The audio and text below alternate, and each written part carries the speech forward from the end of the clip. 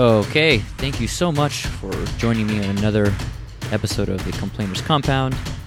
I am your getting better at complaining host, Roberto Montez. Today's episode is going to be on predicting and how it can benefit your life, but the majority of the time it really fucks it up. Okay, I'm just going to go ahead and get right into it. This is what I love about you, the listener. I love how you find creative ways to make your partner seem great or horrible.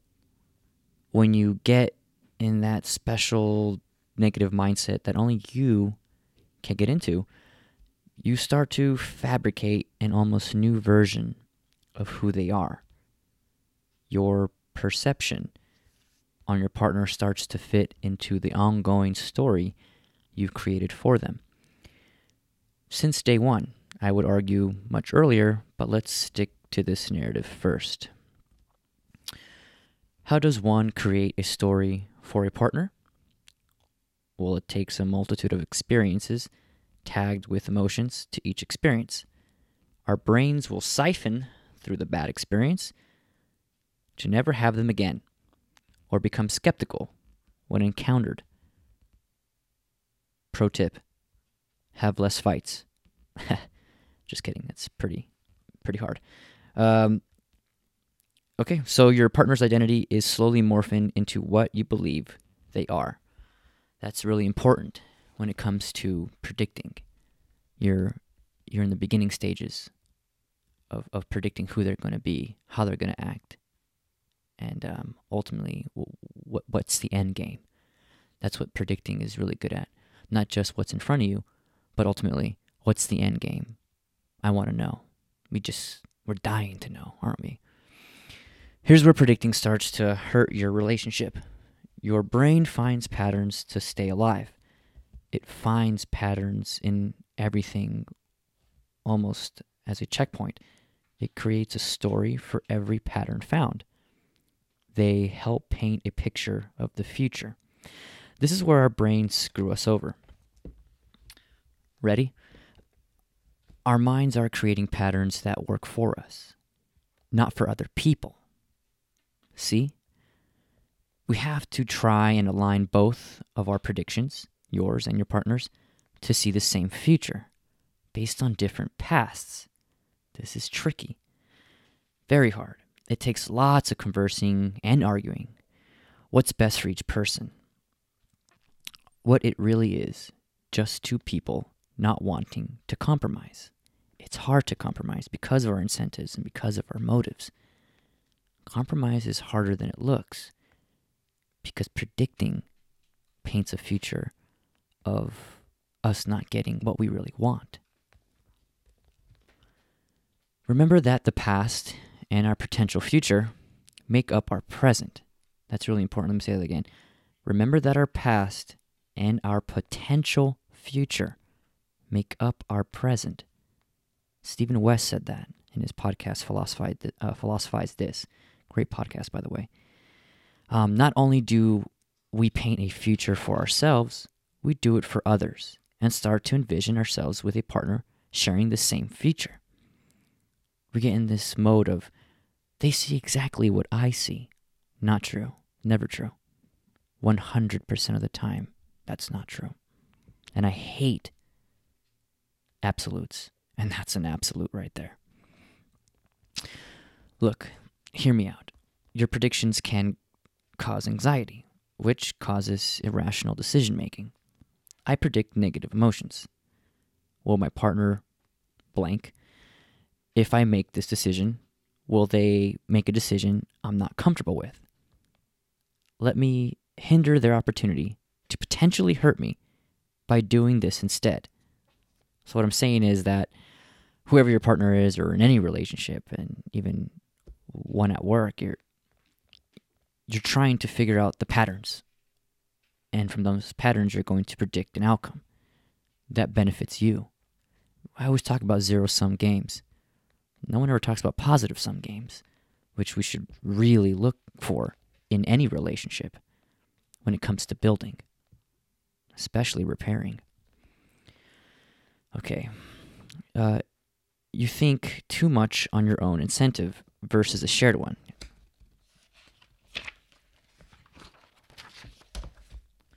Predicting an outcome in any argument, work, sex, dinner, is a major cause in an increase of unhappiness. If you are predicting an outcome before it even happens, which I do way too much in my relationship, gotta stop. It's a double-edged sword, in a sense that you're hindering not just their argument or decision, but yours as well. You say, oh, my partner is just thinking this, therefore I must say this, versus hearing them out completely. Both parties will have irrational points, but at least you can spot them out now. What's predicting really hindering here? Okay, I get it, yeah. Sorry, I have a bunch of cats around me. What's predicting really hindering here? Connection. Each of us has a different way of connecting. And because being human means being somewhat self-centered and always asking, what's in it for me? What's in it for me? We are constantly trying to showcase why our version of connection style reigns supreme. Sadly for us, it takes learning your partner style and applying to your own to bond. Each of us has, and I'll get into this in a different podcast, but like defense mechanisms that kind of hinder our like bids for connection. But we each have our own style of connecting as well. So we each have our own style of connecting and disconnecting. And a lot of us don't ever talk about that. A lot of relationships end because of miscommunication, misconnecting, lack of connecting, and then never learning each other's defense mechanisms. Why am I defensive? What's hindering this next step for connection, which is natural in humans? But it's funny how we each make it a point to not connect, whether in sulking or not speaking to each other or hurting each other. We all just want to connect. It's just we're not too sure how that's being played because each of us individually, it's different. I think that obviously you can learn all this.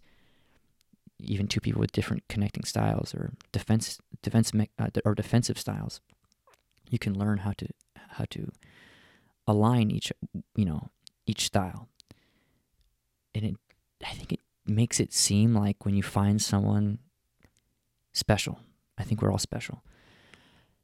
And when it really works, you say, wow, that's just us working really hard. But perhaps maybe you just found someone who has a very similar defensive style or connecting style. And the ones that don't work, well, perhaps you have different styles that you never wanted to learn. How could you? You never gave each other the opportunity. Okay, that was a tangent. Shit. Sorry. Let me go. Sadly for us, it takes learning your partner's style to apply your own to bond. When my partner is sad, my connection style will not work. It's when I morph into her and mimic the way she deals with pain that works. Anytime Ellie is sad or mad at me, I get into my connection style, which is lots of touching, lots of this, lots of just in your face. Let's answer questions. What questions do you have? It's like a big party in my head. Not for this person. They want to evaluate it alone. I can't do that. Well, at least I thought I couldn't. Those are different styles. I want to be useful, obviously. We all will, what's in it for me? Well, of course. Me. How can I help? You hurt? You're hurting? Well, I'm hurting too. Me. It's very hard to allow someone space. Give them peace in their own mind because some people deal with that type of hurt better than asking for lots of help or having a lot of people around me.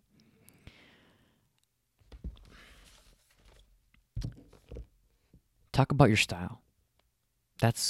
Ask the questions, what kind of style you are. That's really important. Okay, we haven't hurt each other as much as we give credit to. Time heals all wounds for people who live in the present, not the past or future. This is true for them. Time will heal everything. And I spoke about memories in a different podcast. Even memories fade. We like to hold on to them and believe that we still remember them. But those feelings of, it's like this, you're vehemently feeling the feelings. You're like, I know exactly, I can feel it right now. I remember it like it was yesterday. But the truth is, you don't remember it like it was yesterday because it was 10 years ago. What really happens is the lack of opportunity to mend broken bonds or to even create them in the first place. Blame many things, ignorance, busy life, but ego is the enemy. That's a nod to Ryan Holiday. My biggest fear isn't the now, it's my partner in the future. Did she push herself harder with me? Will she find me interesting in the future? Love at its core is just being curious about another, and by all hopes and prayers, they will be curious of you as well. That's the end game. That's the end game. What now laugh will you get? Oh, I see. The present laugh will you get from this person? What new tear? What new laugh will you get from this person? What new tear? That's the end game. I see. It's the present feeling of getting that laughter out of them in the present, and getting that tear out of them in the present. Not so much predicting how you're going to do that in the future. That's what's important. Because your partner's last breath is the end of a long movie that you never starred in, just produced it. When the final curtain falls, you yearn for the cliffhanger once more. On my next podcast, you'll see what the consequences are of predicting. You predict too much, like I did. Well, the future is not written. And you feel like you've written it to protect yourself. Not true. So I like that ending because that is how I feel. It's you're watching a movie of someone else. And sometimes when you're watching a movie, you say so badly, I want to star in it, I want to star in it, I want to star in it. And then you think you are because, you're manipulating decisions that person is making. But each of us has a different movie going on in our heads. What your partner sees is not what you see. It may feel or seem close, but they're internalizing everything you do, everything around them, much differently. It takes a lot of gratitude and letting go to allow someone to just be in their movie. Everything is different. Nothing's the same. You can't predict as well as you think you are. Let that person be. Okay, this was a short podcast. I just wanted to get predicting out of the way and how it could really affect your relationship. So if you feel as though you're doing that, take a step back and and give it some space. Calculated predicting, sure, that makes some sense. But the kind that you're doing where it's really hurting you, it's taken away from loving yourself, having self-worth, finding worth in others. Those are the type of predictions that you want to kind of steer clear of. Let that person be. If anything, work on your connecting style or your defensive style. If there's anything I could get out of this podcast, is that you'll start to see better results versus the ones where you're going to predict an outcome in the future. And careful with the future. The future is bright regardless of what you think. Life is hard, no matter with or without you. It continues with or without you. It's going to be hard with or without you. It does take that level of grit that I've spoken about in the past. It does take lowering that ego a bit. But all of us, in the end, we just want to connect. We just want to be held. We just want to be heard. You name it. But moving forward, give those predictions a break. They're going to help you in other aspects of life. But when it comes to other people, it's not going to help them. It never will. Because like I said, there's just two different movies going on. Okay. Well, thank you so much for listening. I'm going to hopefully post another podcast within the next month. All right. Thank you so much. Talk to you soon.